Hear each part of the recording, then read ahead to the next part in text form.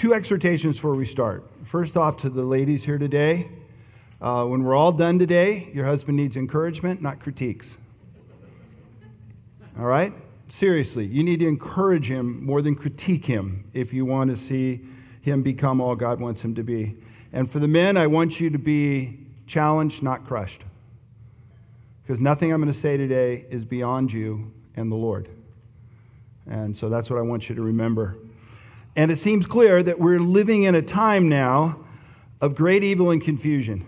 The political parties have never been so at odds on so many different issues. Things we would have all agreed upon not that long ago are now points of great disagreement, especially when it comes to issues of sex and marriage and gender.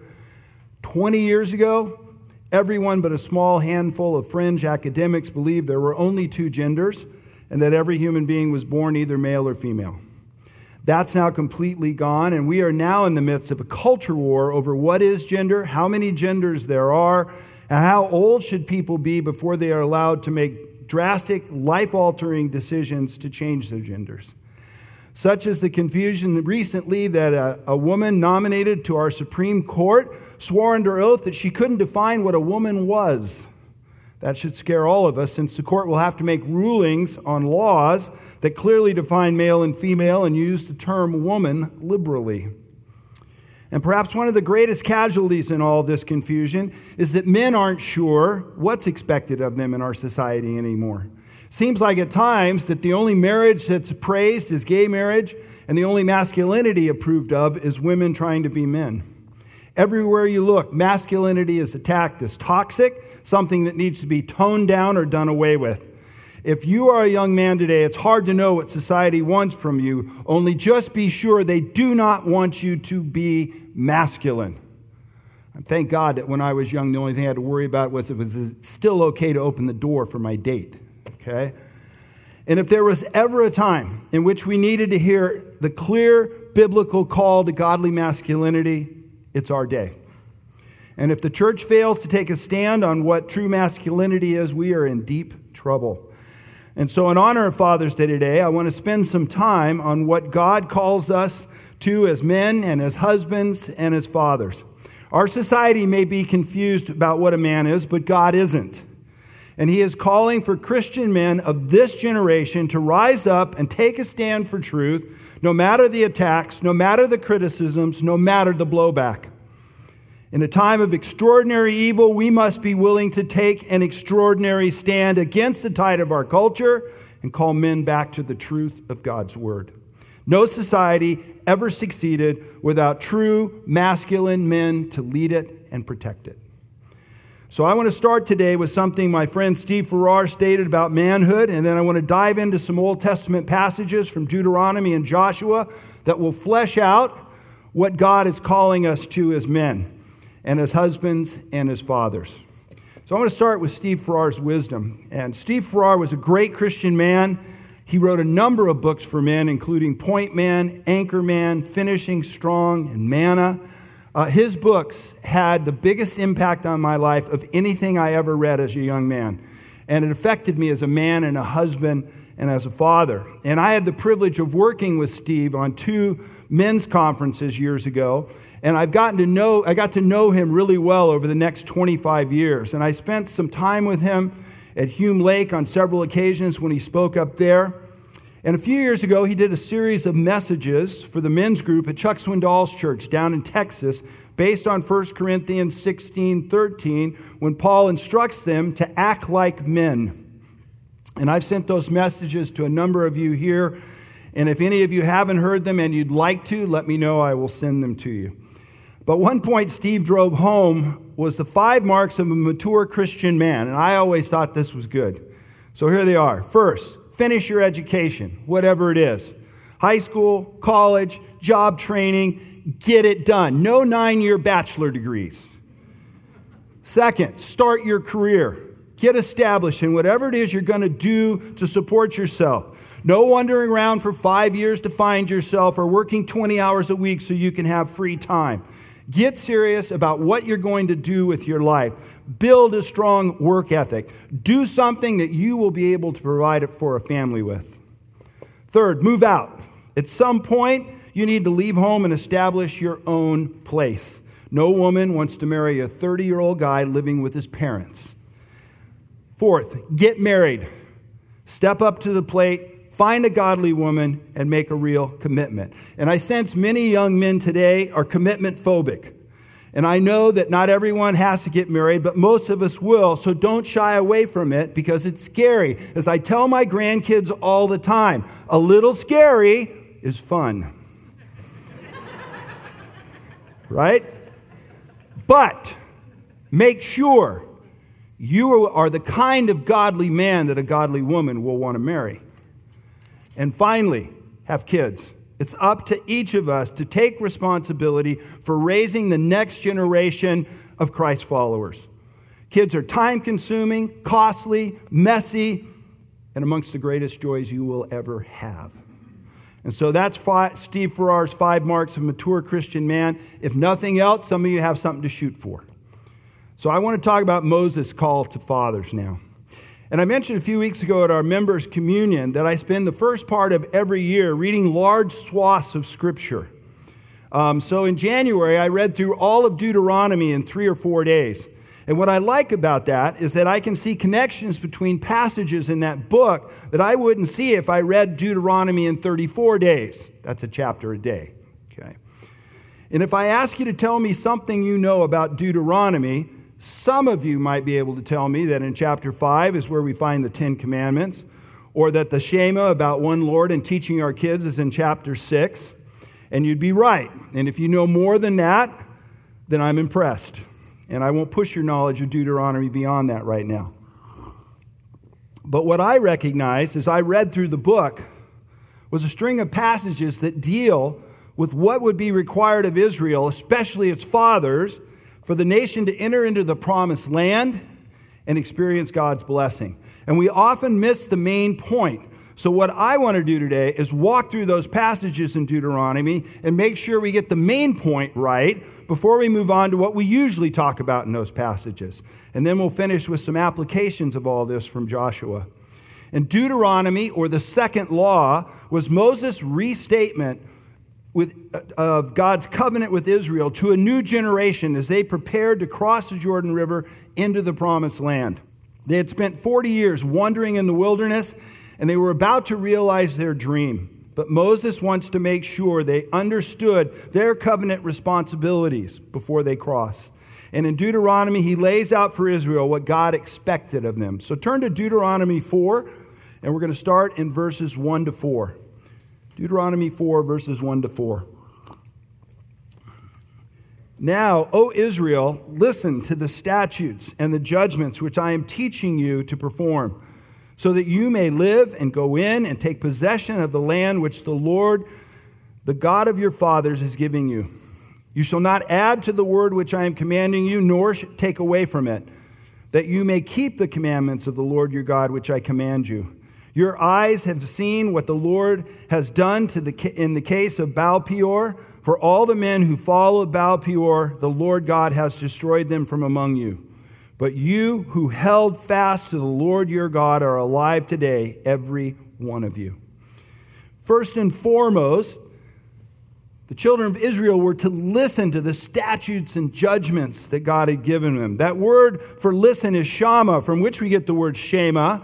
And it has the idea of effective listening or obeying. And don't miss the fact that they weren't to add to God's word or to take away from it, but to fully obey it. They had just seen a vivid example of what happened to those who rejected God's commands and threw themselves into sin and judgment with the people who got involved in idolatry and immorality at Baal Peor. Those standing before Moses that day were those who had held fast to the Lord. And that theme of holding fast comes up repeatedly in Deuteronomy. But before they could teach anything to their kids, they had to be a people who listened effectively to God's commands and held on fast to the Lord, even in the face of temptation and provocation. They had to know God's word enough that they could tell when someone was adding to it or taking away from it. And we are told to hold tightly to God no matter what we face. We are to know when someone is adding to his word or taking away from it. I fear today in too many churches, people are being led astray by false teachers, and they aren't even aware of it. And God forbid that that would happen to us. Look at verse 9 of chapter 4. Only give heed to yourselves and keep your soul diligently, so that you do not forget the things which your eyes have seen, and they do not depart from your heart all the days of your life, but you make them known to your sons and to your grandsons. Part of that holding fast to the Lord was for the men of Israel to give heed to their own hearts and diligently watch over their souls. One major way to do that was in remembering the faithfulness of God and all they had seen God do over the years. They were to make sure to share those memories faithfully with their children and their grandchildren. And first, this verse goes right along with what Peter says when he warns us that we are to be alert because we have an adversary, the devil, who is seeking to devour us. It fits with what Paul says in his exhortation to Timothy, to pay close attention to ourselves and our teaching, because our salvation and the salvation of those we care about depends on it. A godly man has to be on high alert, knowing that if he is not careful, he could be deceived into something horrible that he will regret for the rest of his life. Assume that if you are not really, really careful, you could be really, really stupid. It's worked for me. Second, the reoccurring theme in Deuteronomy and Joshua is of telling our children and our grandchildren about the greatness and the goodness and the faithfulness of our God. All of the feasts, the memorial stones we're going to look at later, all the ways God acted to lead Israel needed to be recalled, and they needed to be shared on a regular basis so that the generations to follow would understand the greatness and the goodness and the faithfulness of the God of their parents and their grandparents. We need to do that. Gentlemen, it's our job to share with our kids and grandkids who the God of our family is and all that he has done for us. It is our job to pass on the stories of his faithfulness to them and to show them by our lives that we are committed to staying faithful to God no matter what. It's not an accident that many on the left today are determined to destroy and remove any memory or reminder of our country's heroes and history. Destroy a people's history and institutional memory, and you can remake them however you choose. We have to be the ones who pass on the spiritual legacy to succeeding generations. Now turn over to Deuteronomy chapter 6. Look at verses 1 to 9. Now this is the commandment, the statutes, and the judgments which the Lord your God has commanded me to teach you, that you might do them in the land where you are going over to possess it, so that you and your son and your grandson might fear the Lord your God, to keep all his statutes and commandments which I command you all the days of your life, and that your days may be prolonged. O Israel, listen, you should listen to and be careful to do, that it may be well with you, and that you may multiply greatly, just as the Lord, the God of your fathers, has promised you, in the land flowing with milk and honey. Hear, O Israel, the Lord our God, the Lord is one. You shall love the Lord your God with all your heart and with all your soul and with all your might. And these words which I am commanding you today shall be on your heart. And you shall teach them diligently to your sons, and you shall talk of them when you sit in your house, and when you walk by the way, and when you lie down, and when you rise up. And you shall bind them as a sign on your hand, and they shall be on the frontals of your forehead, and you shall write them on the doorposts of your house and on your gates. We've all heard this passages a number of times, and there's so much in this passage that is rich and meaningful and powerful. Our problem is we always zero in on verses 7 to 9. Moses' command to teach our children the commandments of God and to talk of them when we're sitting in our house and when we're walking by the way and when we rise up and when we lay down. And as parents, we always zero in on that part of the passage, but we fail to grasp that teaching our kids is secondary to the main charge we have in these verses. It doesn't start with what we teach our kids. It starts with what we teach ourselves and what we practice ourselves. Go back through this passage and you discover that Moses states that God has given these statutes and judgments to Israel so that the people of Israel might do them, and that their children and their grandchildren might learn to fear the Lord and keep his statutes and commandments and prolong their days in the land. The blessings of seeking and following the Lord would flow to multiple generations of their descendants if God's people would be faithful to do what God commanded. In verse 3, their future prosperity in the land depended upon their care they took to obey God's laws. And in verse 5 and 6, Moses lays out for us what must happen before we can teach our children the word. First, in verse 5, they are commanded to love the Lord their God with all their heart and all their soul and all their might. It begins with a deep, lasting, life-changing passion for God in our hearts. We must live a worship-centered life. And we tend to understand with all our heart and all our soul, but that term for might actually means very or muchness. And the idea is a complete commitment to God of everything that we are. Gentlemen, if we want our children to be passionate about following and serving God, we have to be men who are passionate about our commitment to follow and serve our God. Our passion and our worship must drive our parenting. This is where everything begins in this passage.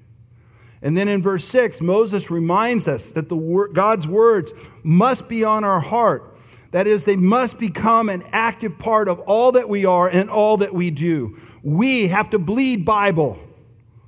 Our children must see and know by how we live our lives that we are anchored in God's word, and it is the priority of our lives. That doesn't mean we beat them over the head with Scripture, but it does mean we have to spend real time studying God's word and memorizing God's word and meditating on it. It is only when our hearts have been penetrated and shaped and tuned to God's word that we will be in a position to teach our children about the word of God. Men of God must be men of the book. And once we passionately committed ourselves to God and his worship, and we've let his word richly dwell within us, then we move on to the rest of the passage about being diligent to teach our kids when we are sitting around the house and walking by the way, and when we rise up and when we lie down.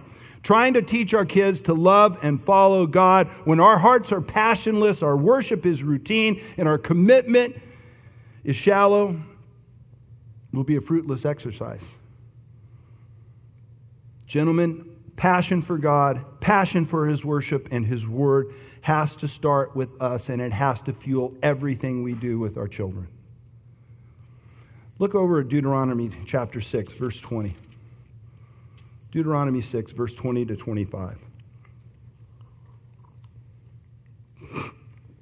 It says this, "And when your son asks you in time to come, saying, 'What do these testimonies and statutes and judgments mean, which the Lord commanded you?'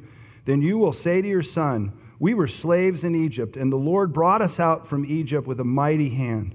And moreover, the Lord showed great and distressing signs and wonders before our eyes against Egypt, Pharaoh, and all his household. And he brought us out of there in order to bring us in, to give us the land which he has sworn to our fathers. And so the Lord commanded us to observe all these statutes, to fear the Lord our God, for our good always and for our survival as it is today. And it will be righteousness for us if we are careful to observe all that the Lord commanded all this commandment before the Lord our God, just as he commanded us.'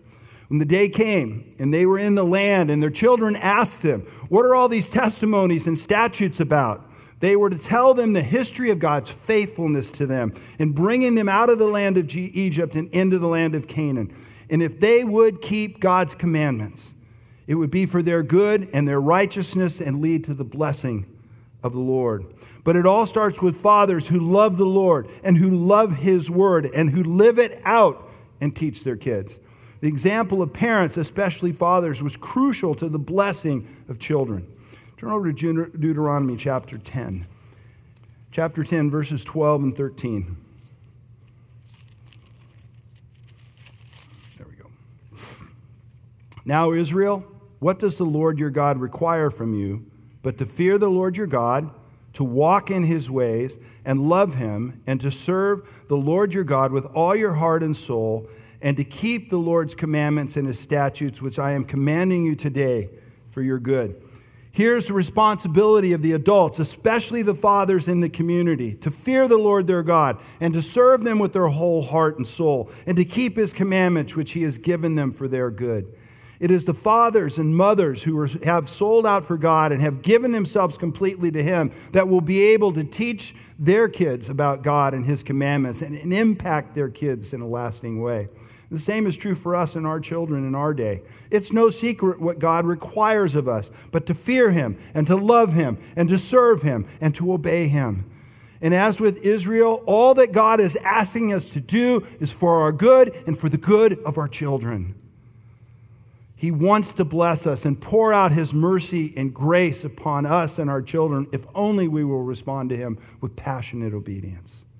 Turn over to Deuteronomy 11, verses 18 to 23. It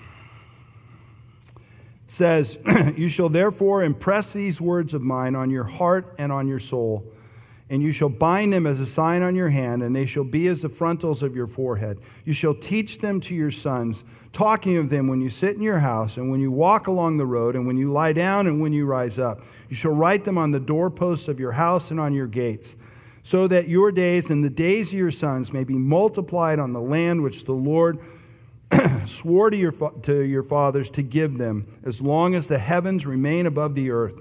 For if you are careful to keep all this commandment, which I am commanding you to do, to love the Lord your God, to walk in all his ways and hold fast to him, then the Lord will drive out all these nations before you, and you will dispossess nations greater and mightier than you."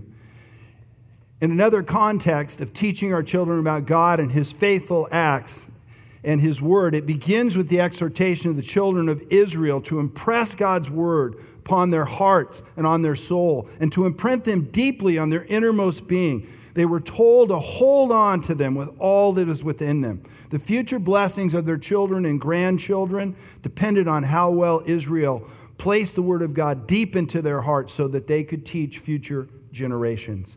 And the same thing's true for us. This is not a shallow, read the daily bread while you're on the toilet kind of commitment. It is a wholehearted devotion to knowing and keeping God's commands, of placing them deep into our heart and into our soul, and letting them control our lives. Only when our lives, as well as our words, impact our children and grandchildren is when it comes deep out of what's inside us. Look at Deuteronomy 13, 1 to 4. Deuteronomy 13, 1 to 4. "And if a prophet or dreamer of dreams arises among you and gives you a sign or a wonder, and the sign or wonder comes true, concerning which he spoke to you, saying, 'Let us go after other gods whom you have not known, and let us serve them,' you shall not listen to the words of that prophet or that dreamer of dreams, for the Lord your God is testing you to find out if you love the Lord your God with all your heart and all your soul. You shall follow the Lord your God and fear him. You shall listen to his commandments and listen to his voice and serve him and cling to him."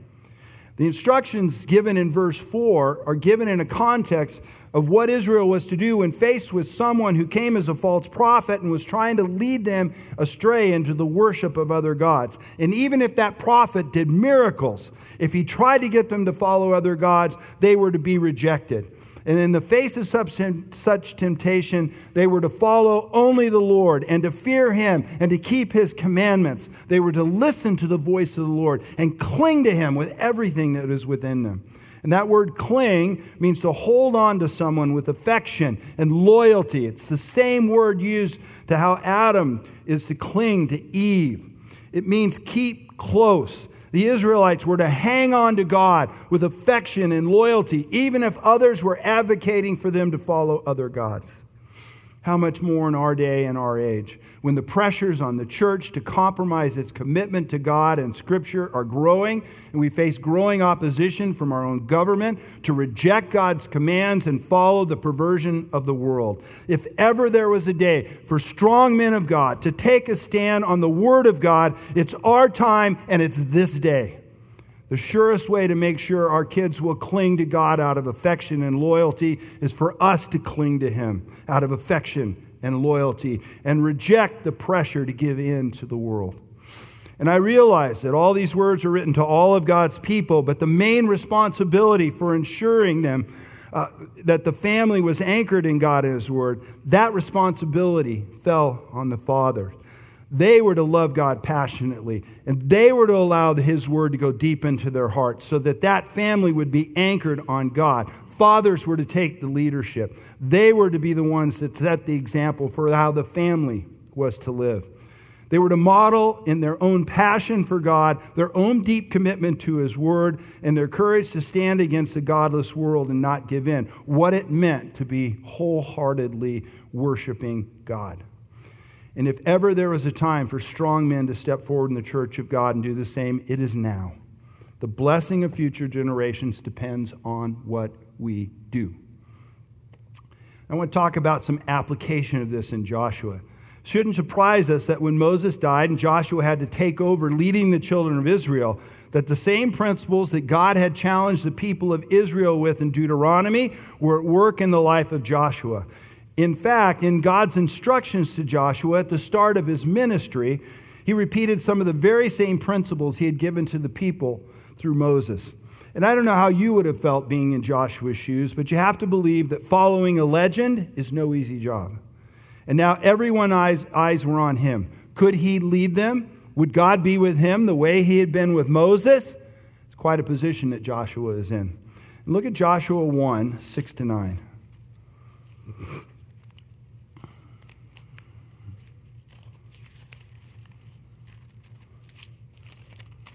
Here we go. Be strong and courageous, for you shall give this people possession of the land which I swore to their fathers to give them. Only be strong and very courageous. Be careful to do according to all the law which Moses my servant commanded you.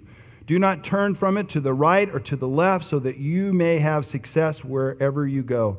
And this book of the law shall not depart from your mouth, but you shall meditate on it day and night, so that you may be careful to do all that is written in it, for then you will make your way prosperous, and then you will have success. Have I not commanded you? Be strong and courageous. Do not tremble or be dismayed, for the Lord your God is with you wherever you go. As if anticipating all these questions that Joshua had, God gave Joshua clear instructions as He called him to lead the children of Israel into the promised land. And several things jumped out at me as I read this. First, 3 times in 4 verses, God tells Joshua, be strong and courageous. 3 times. Do you think God knew what Joshua was struggling with? But rather than let him be overwhelmed by fear and doubt, Joshua was to be strong and courageous because his God was with him. The job might be big, but Joshua's God was bigger. And if Joshua was strong and courageous, God would use him to bring His people into the promised land. Listen, in our evil day, the call of God for men to step up and lead their families and His church is daunting. It's scary. And like Joshua, part of us is tempted to believe that the job is too big, our skills and courage too small. But like Joshua, God's exhortation to each one of us here today is to be strong and courageous. If God has asked us to lead our family, then God will be with us and God will grant us all we need to carry out His task. The time for small-souled men is over. His strength is our strength. His Spirit is our courage. And if we will believe His promises, we can fulfill His task. Second, where does this strength and courage come from? It would come as Joshua gave his heart to the study and meditation of God's Word and his obedience to it. To be strong and courageous in our God, we have to know who our God is that has called us.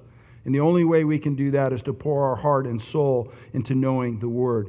Gentlemen, we're back to where we've been all through Deuteronomy, the call to be men of the book.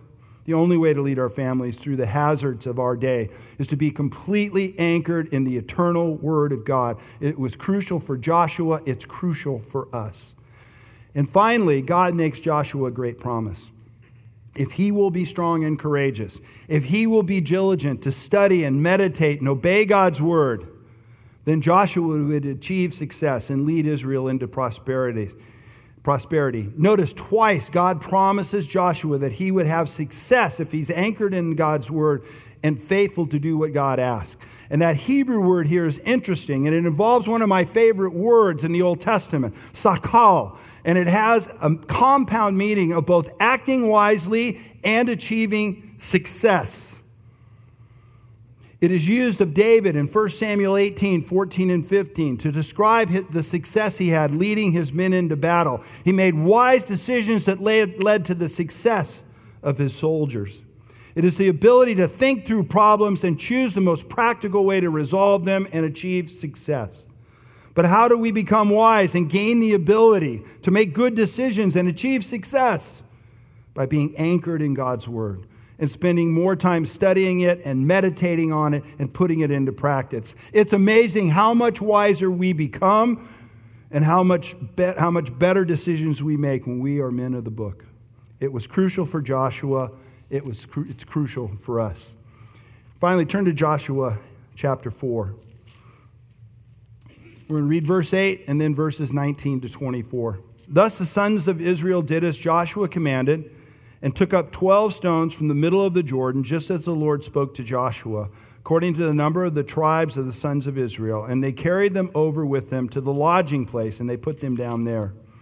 Now verses 19 to 24. Now the people came up from the Jordan on the 10th of the first month and camped at Gilgal on the eastern edge of Jericho.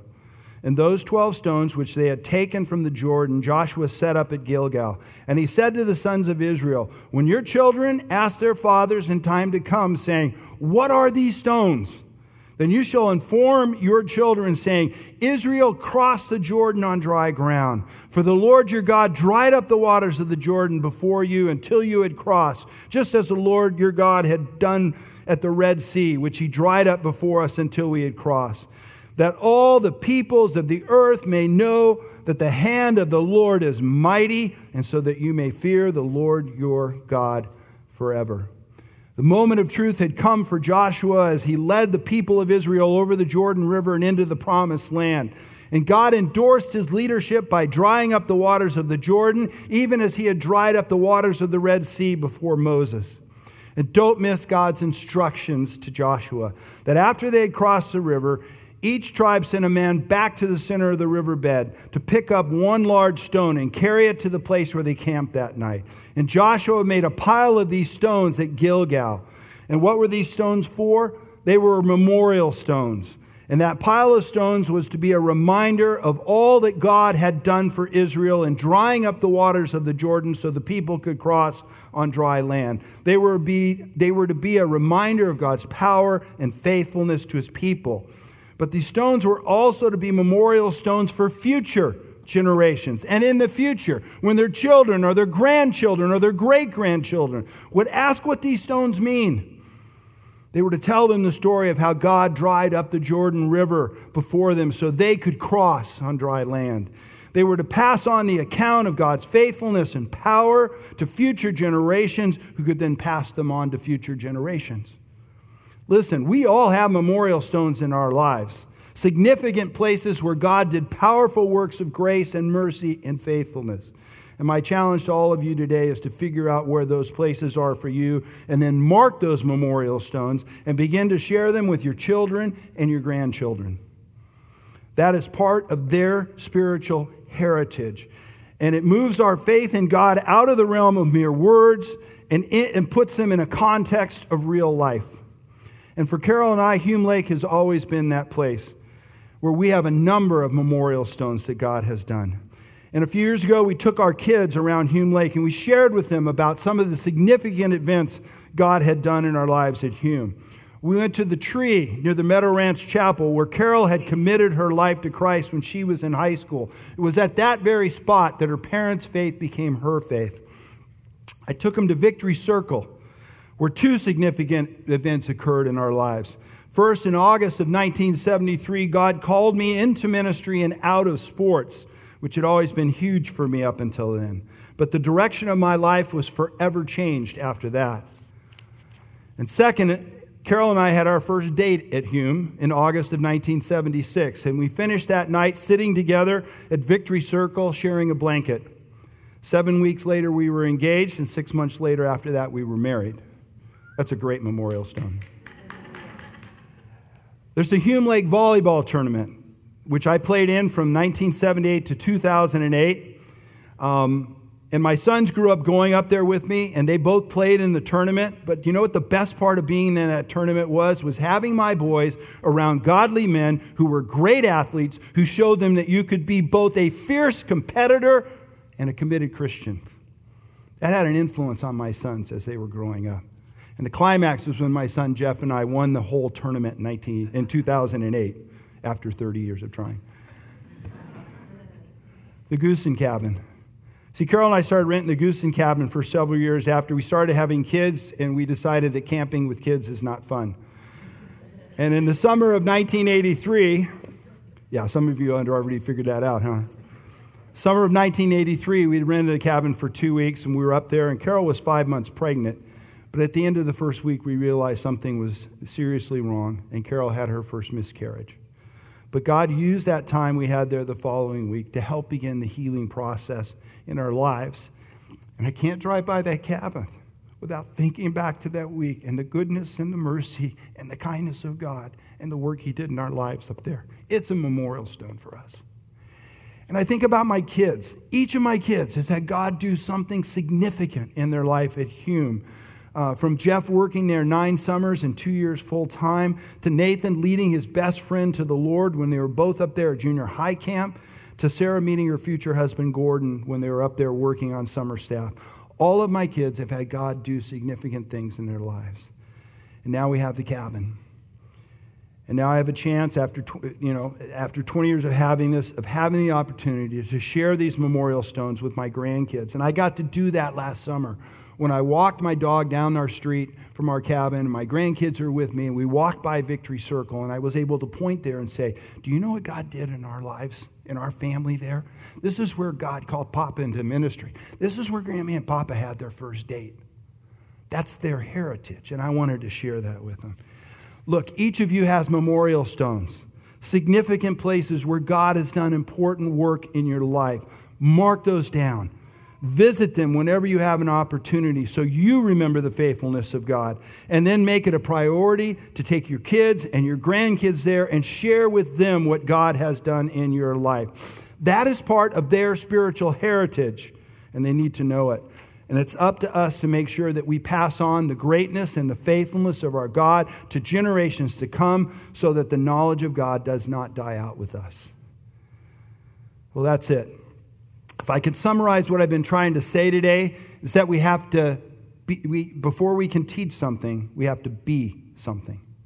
Before we can pass on the truths of God's word to our kids and grandkids, we have to be passionate about our own faith in God, diligent to study and know His word. And most of all, we have to be living examples of godly, passionate Christ followers. Then our teaching of our kids and grandkids will come with power and influence and effect. So how should we respond to all this? Well, several ways. Number one, repent. I mean, if you're here today and you know you haven't been the man God wants you to be, your commitment's been shallow, your time in the Word weak, your willingness to lead your family so-so, then you need to respond as we are always called to respond when we have not been what God wants us to be, with repentance and confession and recommitment. It's never too late to start anew. Secondly, recommitment. Now is a great day to follow Paul's exhortation in Romans 12, 1 and 2, to present ourselves to God as living sacrifices, wholly acceptable to Him. Then we can renew our minds through His word so we can live lives that are pleasing to Him. Repentance followed by recommitment is always a great place to start. Third, a bigger vision. One of the ways Satan takes advantage of us is by giving us a narrow vision of the world and our lives. If he can keep our focus just on us and no one else, we will fail to serve God as He wants.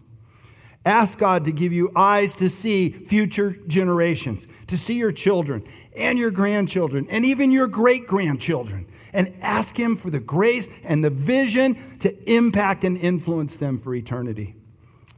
Being a man and a husband and father who can lead their family effectively and influence them for eternity takes a vision to see beyond ourselves and our needs and our wants, and to begin to see down through the generations to follow, and to make our spiritual heritage their spiritual heritage, and to make that spiritual heritage a priority.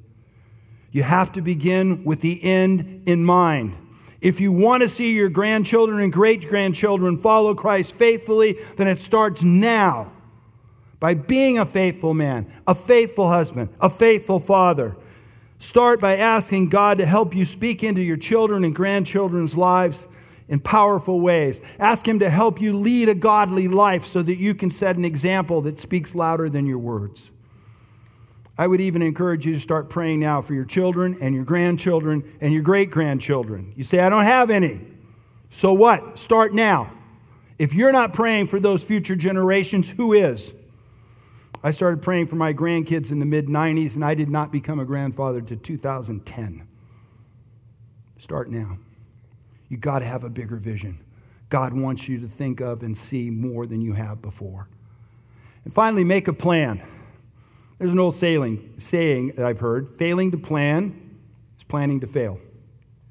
Take a hard look at your time in the Word and develop a plan that will deepen your time and your knowledge and your practice of it. Get on a reading plan. Change up what you do from time to time to keep it fresh. Set aside more time for the Word, even if that means you have to go to bed earlier so you can get up earlier. You can do this. I realized in seminary that I'd never read through the whole Bible, which is a terrible confession for a seminarian. So I made it a point starting then to read through the Bible every year. You need a plan for how you can read through Scripture and study it and make it practical in your life. Gentlemen, that's our assignment. This is the great task God has set before us. And the great news is that with God's calling comes God's equipping. His power, His grace, His Spirit are always available when we are passionate about our love and worship and obedience to Him. The eyes of the Lord move to and fro throughout the earth that He may strongly support those whose hearts are completely His. That's the promise we have from God. You know, back in the 90s, I went to a number of Promise Keeper conferences in LA. Some of you older guys may have gone as well. There was a song they sang at one of them that really stood out to me, and it came back to me this week. And the bridge went like this. Rise up, the Lord is calling. Rise up, this is the day. Rise up and seize the moment. Rise up, O men of faith. Gentlemen, that's our challenge today, to rise up for God. Let's pray. Father, thank you. Thank you for your word. Thank you for your grace. Thank you for your mercy. God, it matters less whether we have been all that we need to be. What matters is what we are going forward. God, if we need to repent, I pray we repent. If we need to recommit, I pray we recommit. For those here who need a bigger vision to see the generations to follow and the impact they can have, give them a bigger vision. Lord, help us to be men who are sold out for you. May you raise up the men of this generation to stand strong for you, to pass on that legacy of faith to their children and their grandchildren and their great-grandchildren. And we ask these things in Jesus' name. Amen.